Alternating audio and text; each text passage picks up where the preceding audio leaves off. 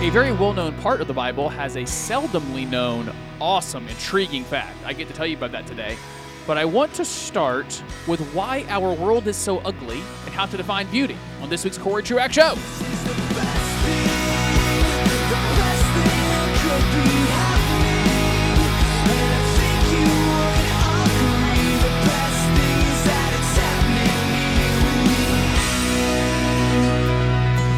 And yes, you, the faithful listeners of the Corey Truax Show, might say, but you said, Corey, that we would start every episode of the year with our chronological Bible reading. And I'm changing the agreement. And to quote Darth Vader, pray the agreement doesn't change anymore. I'm just kidding. I'm going to come to the end at the end of the show. Our final segment, we will do what we have been doing with our chronological Bible reading.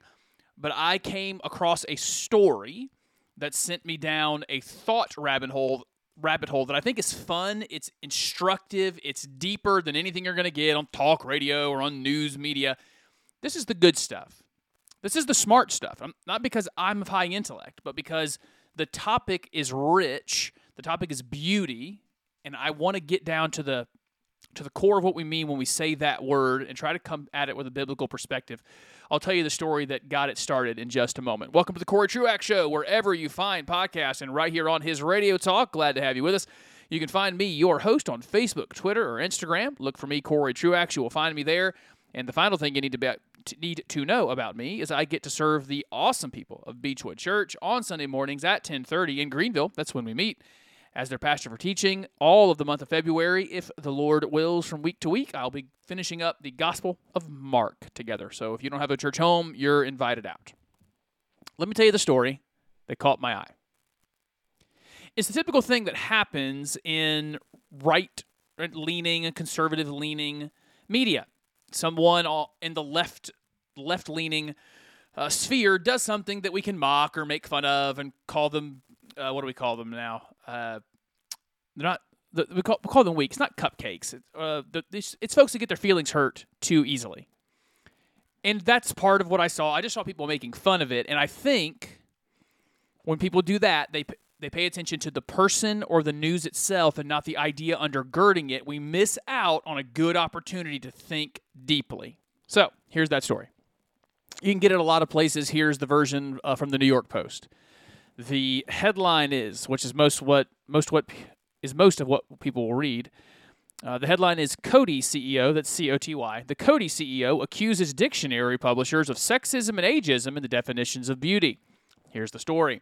The chief executive of Coty, that's the company that owns Kylie Jenner's cosmetics business, blasted dictionary publishers for describing the word beauty in ageist and sexist terms. From there, I just went over to their website and the petition that they're putting out there because I wanted to see from their own lips what they're talking about. But this secular, progressive, woke company, very much part of the spirit of the age, they are complaining to the people who publish dictionaries, your definition of beauty is ageism, it's ageist, it's sexist, it's anachronistic, it's the old thinking, and you need to change it. You need to change how you define beauty in your dictionary. Coty actually puts on their petition a slide with the current definition of beauty. I will share that with you now. Beauty, as an adjective, a combination of qualities such as shape, color, form that pleases the aesthetic senses, especially the sight. And for the first definition, the adjective, they give you the sentence, I was struck by her beauty. And then they have as another adjective, a beautiful woman, and the example sentence is, she was considered a great beauty in her youth. Those are your definitions of beauty, and those are what have offended them. And they are wanting to see change. All right, and so now we can take a few minutes and make fun of them for having their feelings hurt, and we can mock them for how stupid this is that they care about it. Yes, that's one of the options, sure. Instead, why don't we look behind what we mean by that word? And I should start here. I was going to give you some thoughts of great thinkers on how we define beauty. I'm still going to do that, but it occurs to me, let's start with Scripture. It's one of my favorite times the word beauty is used in the Bible and why we should be concerned with it. I can't remember what psalm it is. I apologize for that. But I remember David writes, there's one thing I have asked of the Lord that I will seek after. It's that I will dwell, or I may dwell in the house of the Lord all the days of my life, to gaze upon the beauty of the Lord. Our God is a beautiful God. He makes beautiful things. He didn't make the world gray and dreary. He made it beautiful. He didn't make it flat. He made it mountainous. He didn't make it just desert. He made it oceans. He didn't make birds just white, black, and gray. He made them incredible colors. He didn't make, the God who comes up with the peacock likes beautiful things. So we should concern ourselves with beauty and what the culture in which we live, or at least how the culture in which we live, defines it. In that petition that this Cody brand has started, they start with, it's time to undefine beauty. Consider what you might go with first. You go to the dictionary and decide you don't like what they're saying about beauty. You might say you want to redesign it. But that's not their headline. Their headline is, it's time to undefine beauty. Their hashtag, you can go look at it on Twitter, Instagram, Facebook if you want to. The hashtag going around is undefined beauty. It's such a emblematic phrase of our day. It goes along with the destruction and deconstruction stuff I talked about last week. We aren't in a moment of saying, really, that your definition of beauty is wrong. We're saying you can't have one. That we're going to undefine that word altogether. So I'm kind of finished with them. The world and secular progressivism is going to do what it's going to do. It's a godless worldview that leads to godless conclusions. So let's get to the next level deeper on how we think about beauty and ugliness. The fact that we live in a secular progressive world is why our world has gotten so ugly. Getting this concept of beauty wrong, trying to undefine it, destroy the concept itself, is ugly because it's godless. We say God is beautiful. When we take him out of the king of objective beauty, then the world becomes ugly. You know, I trace that through architecture. I think 1,000 years ago, think of even just hundreds of years ago, when we made things, we made them to be glorious. Of course, I think about the cathedrals that the Catholics built throughout Western Europe. I think about the old churches you can even see in downtown Greenville and in most downtowns throughout the United States. When we built our architecture, we built it for glory. We made a statement with it. But that's even outside of the religious world. It's one of the best tours I've ever been on. I went on an architecture tour of New York City, and they tell the stories of the different eras of architecture, all the way up through that Art Deco world that largely marks a big part of Midtown now. And there's stories being told in how we make things. And there was an art to our buildings. I mean, even just go to an old downtown now and look at just the finest little details. How at the top of every corner there's a gargoyle, there's a statue, there's something they made at the end of every street instead of just making it a sleek finish. There's something beautiful everywhere. That architectural realm, or at least phase, faded. That romantic period went into something called, I believe that was called the objective period of art, where we stopped thinking about beauty at all and everything was function. That's when we started making big box stores. Like malls even used to be kind of a pretty place, but we just started with the advent of Walmart. Even before that, it was Circuit City, it was Radio Shack, it was the big box stores. You do just make a giant square or a giant rectangle in a field somewhere.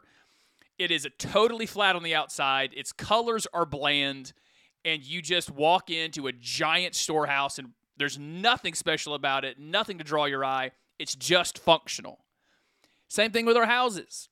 Our houses used to say something when we built them. And as home building came up in the 40s, 50s, 60s, 70s, that's when we started doing mass production homes, where we clear out a field. We say we're going to build 100 homes, and they can be of these 4 shapes. They can be of these 4 dimensions. You can choose whatever combination of these 4 that you want, but you're all having the same house, right? That's what happened to our architecture. Our world has gotten uglier As we become a more godless place, everything we make becomes less appealing. You can trace this through art. The actual visual arts will first start with, painting, drawing, but even eventually to photography even. The measurement of art, the greatness of it, was reflective of whether or not you could accurately reflect life. Before photographs, and you couldn't see famous people, you couldn't see your king, you couldn't see your ancestors, it was inexpressibly valuable that someone could, with accuracy, capture a moment, capture a face, capture the details of someone's actual jawline or how their hands looked. Like, this is an incredible skill, and art was judged by whether or not it looked like the thing you were trying to reflect.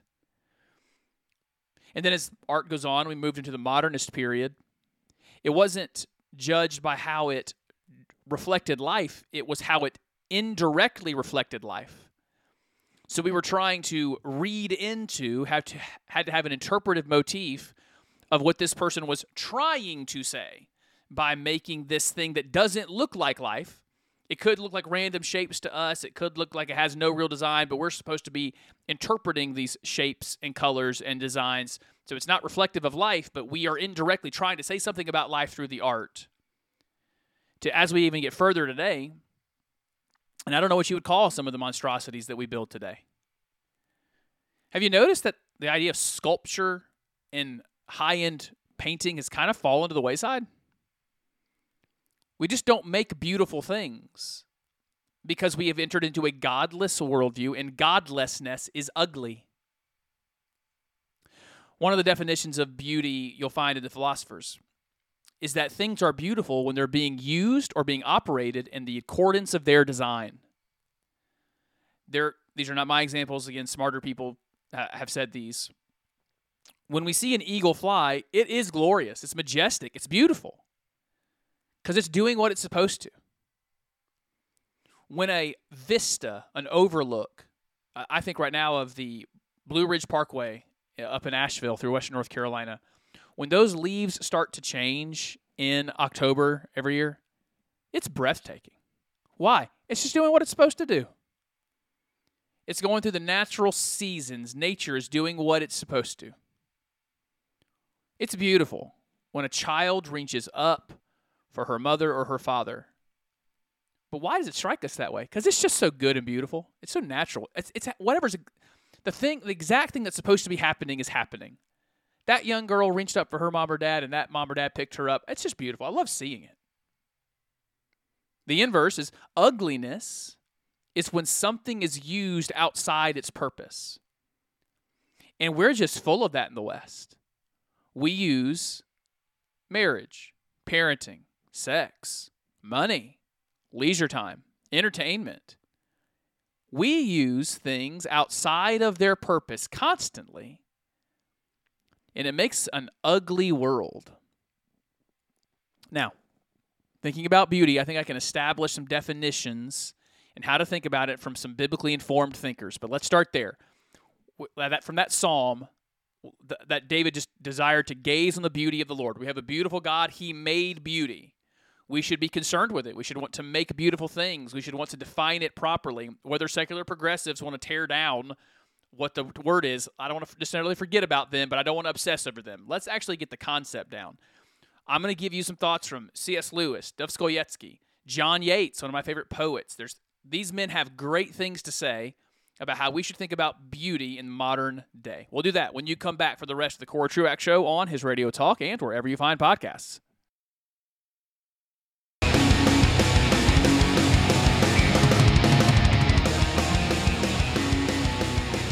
Defining beauty biblically, at least the best way that I can. I'll take my best shot at it, and I can always be corrected or at least spoken into if you have other thoughts on this as we walk through it. We'll get started on that in just a moment on the Corey Truax Show on his Radio Talk and wherever you find podcasts. Find me, Corey Truax, your host on Facebook, Twitter, or Instagram. You can also email the show at CoreyTruaxShow@gmail.com, CoreyTruaxShow@gmail.com. So we establish God is the creator of beauty. He made the world beautiful when he could have made it bland. We We have a story out there right now where one group of people wants to redefine that word. They're mad that that word makes them feel certain ways about ageism and sexism, and they want to undefine it, not redefine it. Destroy the idea that anyone can call anything beautiful, that there would be any kind of standard. Now, beauty is one of the driving forces of humanity. We should understand it. I can never say his name. Dostoevsky, the famous Russian, very important Russian author, in one of his books called, I think it was just called Idiot. It might have been The Idiot. One of the main characters has a poignant line near the end of a very dark book where he says, "Beauty will save the world." C.S. Lewis, I think, was later commenting on that when he talked about how humanity just desires to be joined to beauty, not just to witness it, not just to see it in nature and in people and in relationships and in art. We want to experience, somehow be joined to beauty itself. It's in our hearts to do it, and so as the world creates ugly things, we need to know as Christians the world is looking for beauty. If we can create it in our art, in our music, in our households, and how we talk to each other, love each other, if we can create beauty, people are actually drawn to it. We want to be drawn to beauty. Another profound thing C.S. Lewis said about this. I wish I would have come up with this point. I don't know what trip he was on, but there was on this trip up some mountains, he said there was marked something called a scenic overlook. I think I've given you this point before. And he makes an incredible point that there is no disagreement on this, on where people should stop. There was no vote. There wasn't any dissenting voice that said, no, this isn't a beautiful place to stop. Just objectively, as this road was being built, humans looked over some overlook and went, this is breathtaking. It's astonishing. People should stop and see this. We should put a sign out here that says there's a scenic overlook right here. I used to do a lot of hiking. That's a conclusion I came to. None of us are going to argue. There's an objective beauty here. Looking out on wide swaths of earth, doing what it's supposed to do, nature operating how it's supposed to operate. We just know there's beauty there. Plato said of beauty, this is where we're getting into the core of it. Beauty is the splendor of truth. I connect that back to how I was talking about art earlier. On the earliest stages of artistic movements, we judged art by how well it reflected reality. We asked beauty, are you being true? The person you're painting, are you being true to them? The vista, the flower, the scene you're painting, are you being true to what it was? Or to the idea that you're trying to create, to the emotions you're trying to elicit? Are you being true to them in what you're creating? That's the connection. Beauty is truth. Beauty is the splendor of truth. It goes to that other definition. Beauty is when things are being used the way they're supposed to. They're operating the way they're supposed to. When life aligns itself with its own design, when truth is being experienced, it's just beautiful. When a husband is loving his wife and a wife is loving her husband properly, it's just beautiful. When a child and children are being raised in loving houses and supported, it's just beautiful. When communities take care of each other and they don't care for their own outcome more than they care for their neighbor's outcome, when you see strangers helping strangers, we just find it beautiful because truth is operating. Which brings me to where I wanted to spend most of the time we had today. John Yates is an overlooked poet of the Romantic period. He's the very end of the Romantic period. British poet. He died early. I think he wasn't even 30. But he had one of my favorite poems. It takes a long time to read it and understand it. You can't go fast. I remember the first time I read it, I think I was in high school and went, none of this makes any sense. And it got taught to me. And I realized how brilliant it was. He has a poem called Ode to a Grecian Urn. Let me give you the concept before I give you the money line of the poem. The concept is what he was probably looking at a Grecian urn, or at least some kind of rendering of it, and recognizing what the Greeks did with their urns. They would paint things on there. And so when they were painting some guy doing his farming, or some mother nursing her child, or they would put on there some decree, a king on his throne, something like that, it was his observation that thing, that farmer doing his farming, that mother nursing the child, that king doing his ruling, for that urn, for that time, it will never not be happening. Like, this is profound in a world that never had a picture taken. It's profound. Like, we have that now all the time. Like, we can go back to whatever picture we want. I can go back to my wedding pictures, and it's always like, that moment is always happening because it was captured. But guys, this was like, what was that?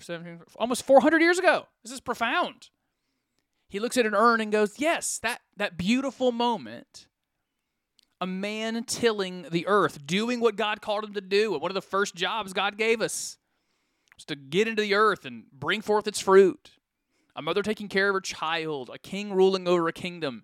That which should be happening is happening, and it's captured forever in this picture on this urn. And so he writes the Ode to the Grecian Urn.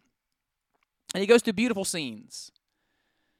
Goes through a scene of two people in love right before the moment they kiss. He says, if you capture it right there, if you put that on the... I'm not quoting the poem right now. I'm giving you the concepts.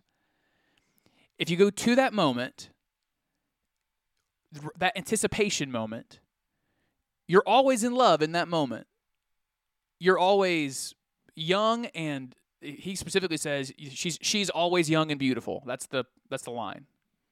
You never have to leave that moment. And he does it over and over again. He catches what I think we would all call objectively beautiful moments, where it's not up to opinion. They are beautiful moments in a human's life. And he's making the observation that when you capture it in art, it just stays beautiful. We all know that those are beautiful moments. There's no argument around them. There are times where things are exactly as they should be. If you go read the poem, you'll get those images. And then he comes to the end of the poem where he's laid out all these awesome things that happened in life, these beautiful scenes. And he comes to this line. Beauty is truth. Truth, beauty. And that is all ye need to know in this life. There's a simplicity there that rings true. As Lewis said, we're all just trying to be joined to something beautiful. Well, what is beautiful? Truth is beautiful. If we will seek after the truth and then if we will adjust our lives to the truth, live in accordance with it, we will have beautiful lives. Conversely, our instincts know the inverse is true. Truth is beauty. Beauty is truth. If we will chase after truth, we will get beautiful lives. And we all know what the truth is, right? Even Pilate, I think it is. Pilate asks Jesus, what is truth? And Jesus answered that just chapters before when he said, I am the way, the truth, and the life. What is truth? What is beauty? Is our maker and how he made the world and living in accordance with how the maker of the world designed the world to operate. That's where we're going to find it. And as we do operate that way in our own lives, where we operate not like early biblical characters where they think there's not going to be enough, so they hoard and they cheat to try to keep more for themselves, and instead we're generous and we share. Instead of the violence of early Old Testament characters, when we don't have to, we care for people we don't have to care for, and we invite them in. Instead of excluding one group, we include more, as in every tribe, tongue, and nation. That's beauty. And it's also truth. And as we operate in the truth and live in accordance with it, we will attract. Tell me if you think I'm wrong on this. You can do so at CoreyTruaxShow@gmail.com, CoreyTruaxShow@gmail.com. If we will live truthfully, it's beautiful, and people are drawn to beautiful things. Now back to that other point. We know the inverse is true. Evil and untruth are hideous. Think of the stories from your childhood. We used to know this.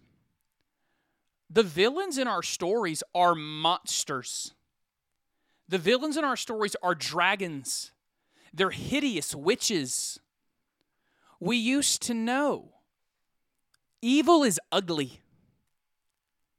And don't get the order wrong. It's not that beauty presupposed virtue. It's that the virtuous characters become beautiful. And the characters with hideous motive, with selfish motive. I'm thinking right now of, I wish I could think of, it's not Snow White, it's not Cinderella, whichever one is mirror, mirror on the wall, who's the fairest of them all? When that character is so obsessed with her own fairness, being the most beautiful, that kind of narcissism, that kind of selfishness, that kind of pride, we actually remember what's underneath is she's hideous. And it's her hideous heart that made her hideous on the outside.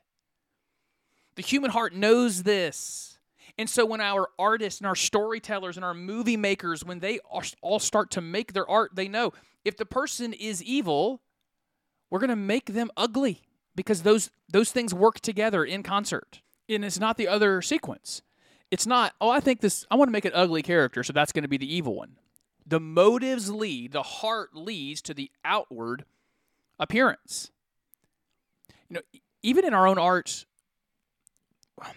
I'm thinking of the Quasimodo character. Like Quasimodo is supposed to be, he's ugly on the outside. But when his heart is revealed, when his motives are revealed, you, the person watching, but also the damsel inside the church, I think her name was Esmeralda, I could be wrong, she starts to see his appeal. There's some exceptions to the rule here, but even when there's an exception, that's what they're trying to say, is that inner beauty leads to outward beauty. This is a period of time that's obsessed with outward beauty, and we're inwardly rotten. It's good to remember this. I think of the movies I've watched, the stories I've read in my lifetime, and where evil and untruth are acted out, it's always ugly. Most of the movies that depict any kind of adulterous affair, they aren't appealing. They're hideous stories. They make your stomach hurt. You don't like what you're seeing. Though, in the one story in my lifetime that really tried to make it look the other way, that being in adultery was a good thing, it was a beautiful thing, which was Bridges of Madison County, there was deserved uproar over that. Because we knew there's something deep in our hearts. This is hideous. What's happening is gross. This shouldn't be. You want to see something that's hideous, that's untrue? Look at substance abuse. I use that word. I didn't use addiction for a reason. Man, it's ugly when you see what it does to people. We know it's ugly just to see the simplicity of meanness. Like we live in a moment where there was a TikTok trend a while back where young people in their teens were specifically trying to embarrass their grandparents. Just try to confuse them, get it on video. Just that kind of meanness. It's disgusting. It's ugly. We're repulsed by it. When you see rudeness and selfishness, we're repulsed by that which does not comport itself to the truth. In our age is desperately in need of some beauty. It's such an ugly time. I don't know why this just popped in my head. It made me think of the Hunger Games. In the Hunger Games, if you didn't read it, there's this only one part of the country that is quite opulent. It's called the Capitol. And if you see the movie or you read the descriptions in the book, the way people are dressed and the things they've done to their bodies and the way that they've adorned them, it's ugly. It's beyond opulent. It's ridiculous.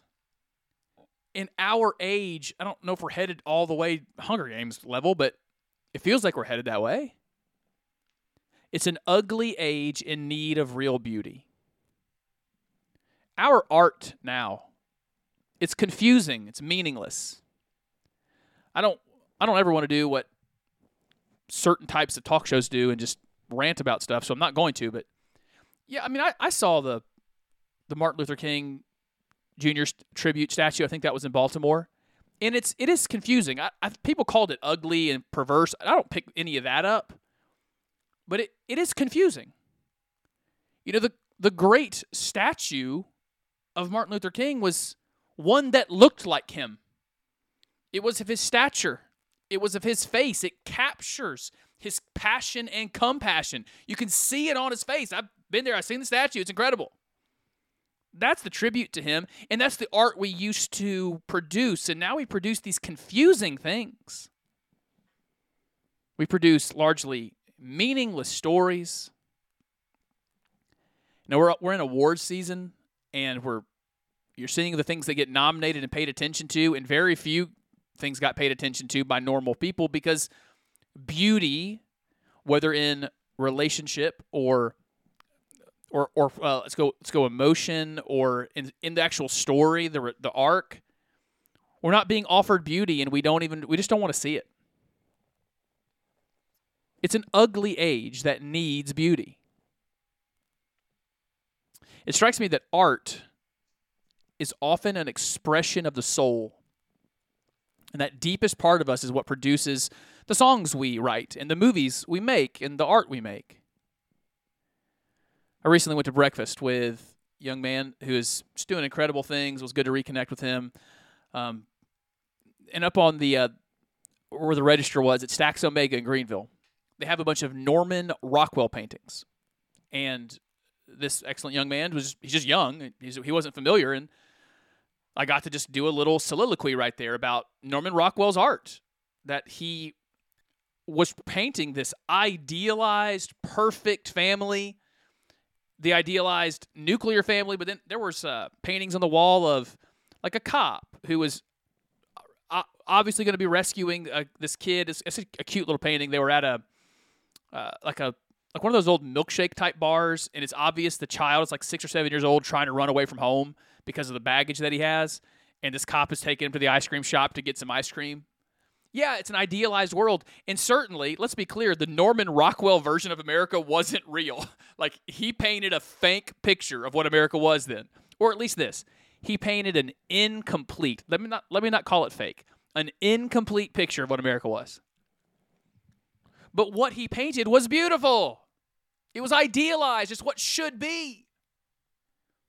And they're beautiful paintings. That's what we used to create. And why? Because the soul wasn't rotten. We were at that time more intact families.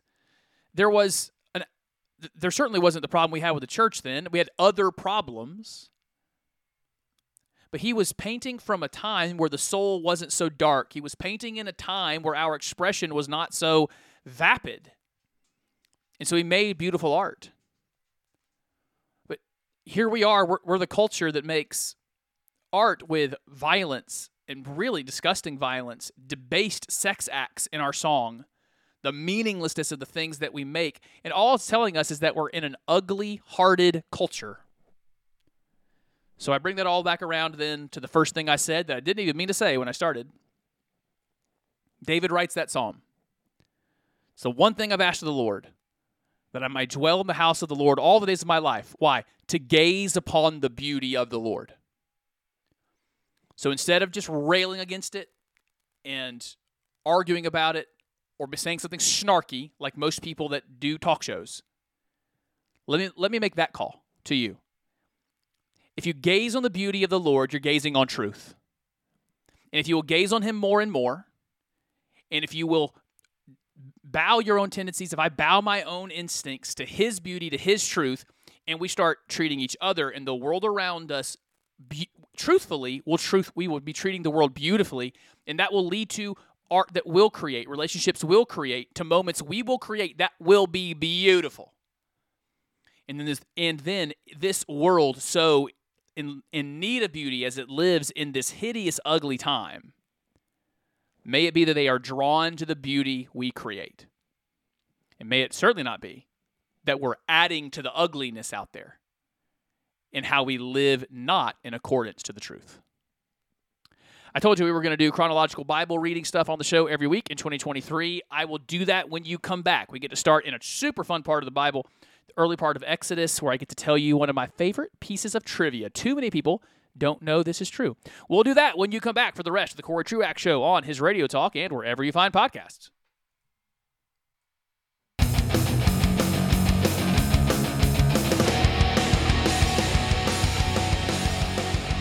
If you have been keeping up with the chronological reading of the Bible in 2023, over the last 7 days, you would have come through Exodus 1 through 18. Arguably, you would have been coming through the part of the Bible that's had the most movies made out of it. I know the big Charlton Heston one back in the day, but there's been plenty. This Exodus story is compelling and interesting. I'll give you a couple of the facts and then some takeaways here on the Corey Truax Show on his Radio Talk and wherever you find podcasts. As I tell you every break, you can find me, and I hope you will, on Facebook, Twitter, Instagram. Look for me, Corey Truax. You will find me there. While every other, quote, Christian, end quote, quote, Christian, end quote, talk show is talking about primary elections, I'm going to do this. This is way better. Exodus 1 through 18. Remember that it does not break the narrative from Genesis. Genesis starts with a promise, right?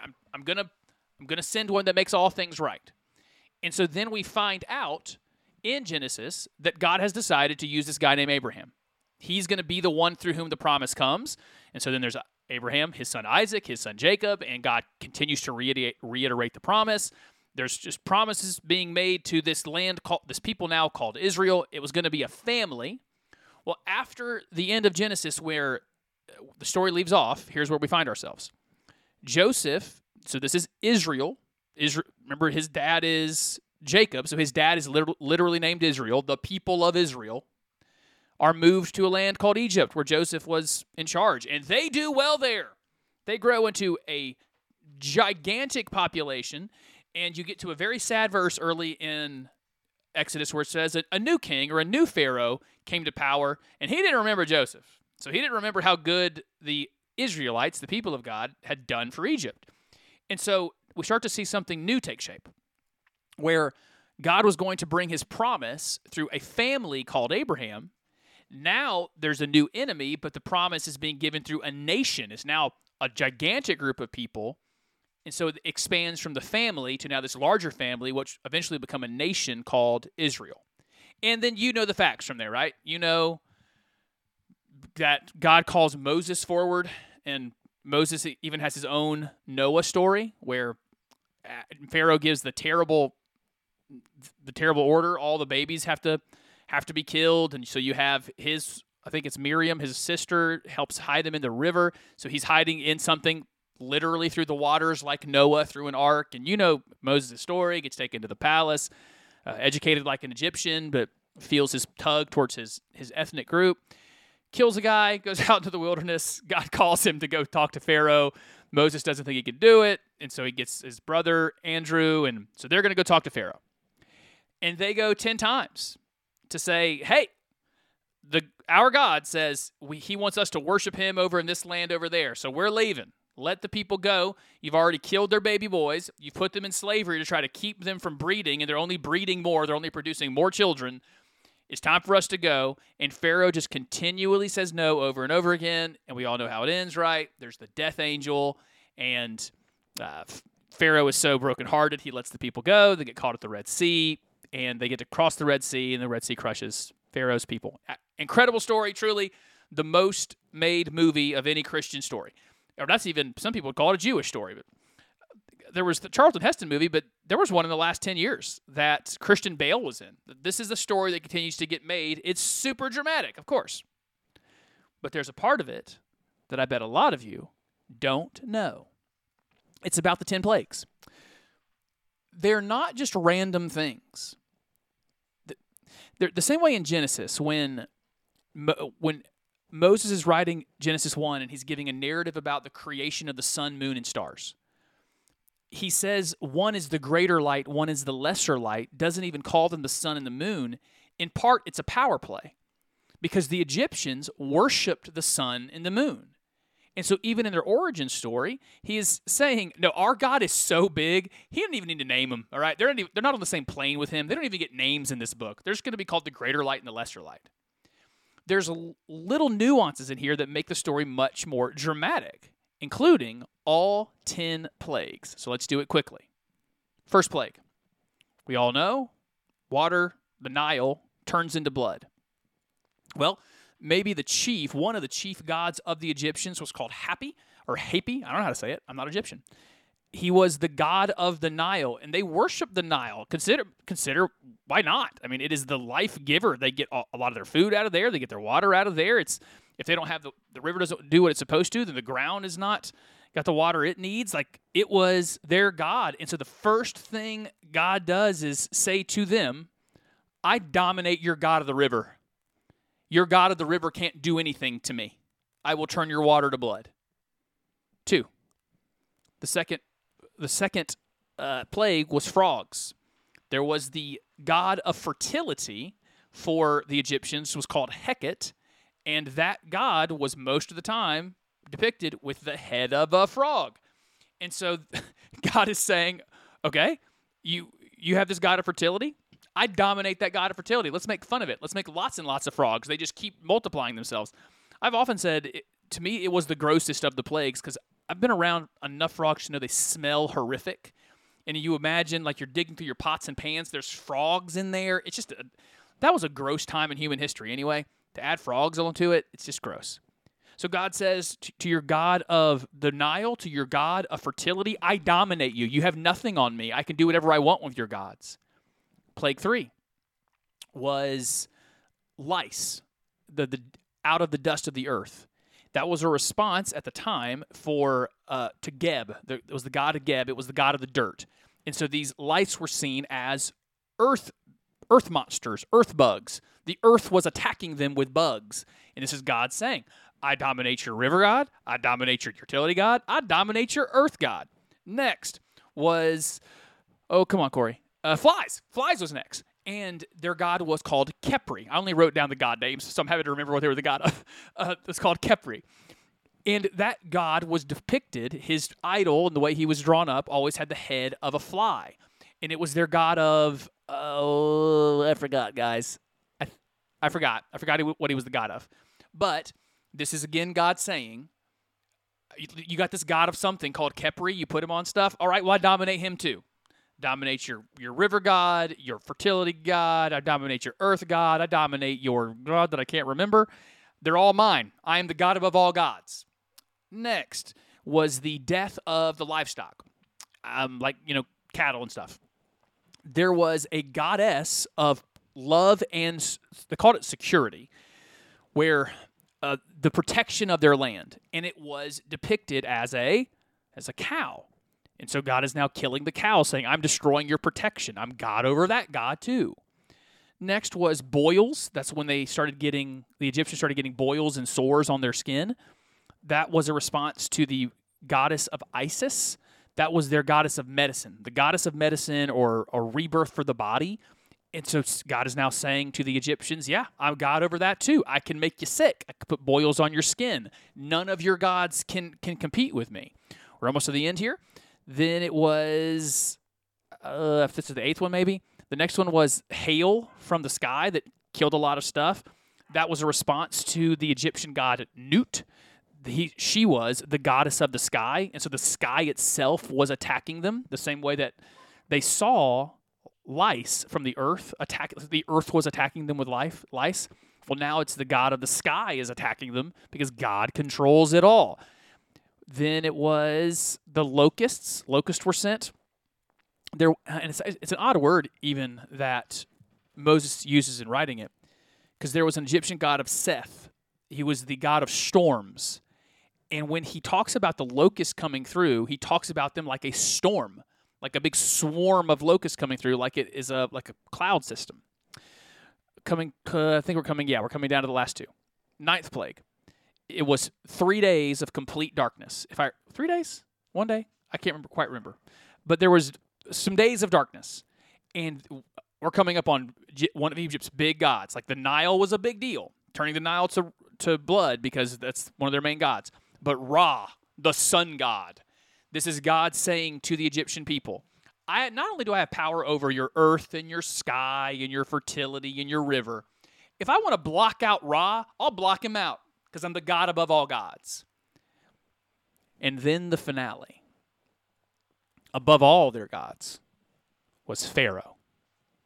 That Pharaoh was untouchable. That man was the ultimate power in all of Egypt. And he gets one final warning.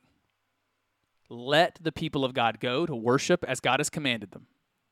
Or the firstborn, Pharaoh, even yours, will die. Pharaoh is not obedient, and the God of gods, the God above all gods, punishes Pharaoh by taking his first son. There's so much more there than you could possibly know. And I hope you glory in that. I hope that story just put a smile on your face. Your God is the God above all.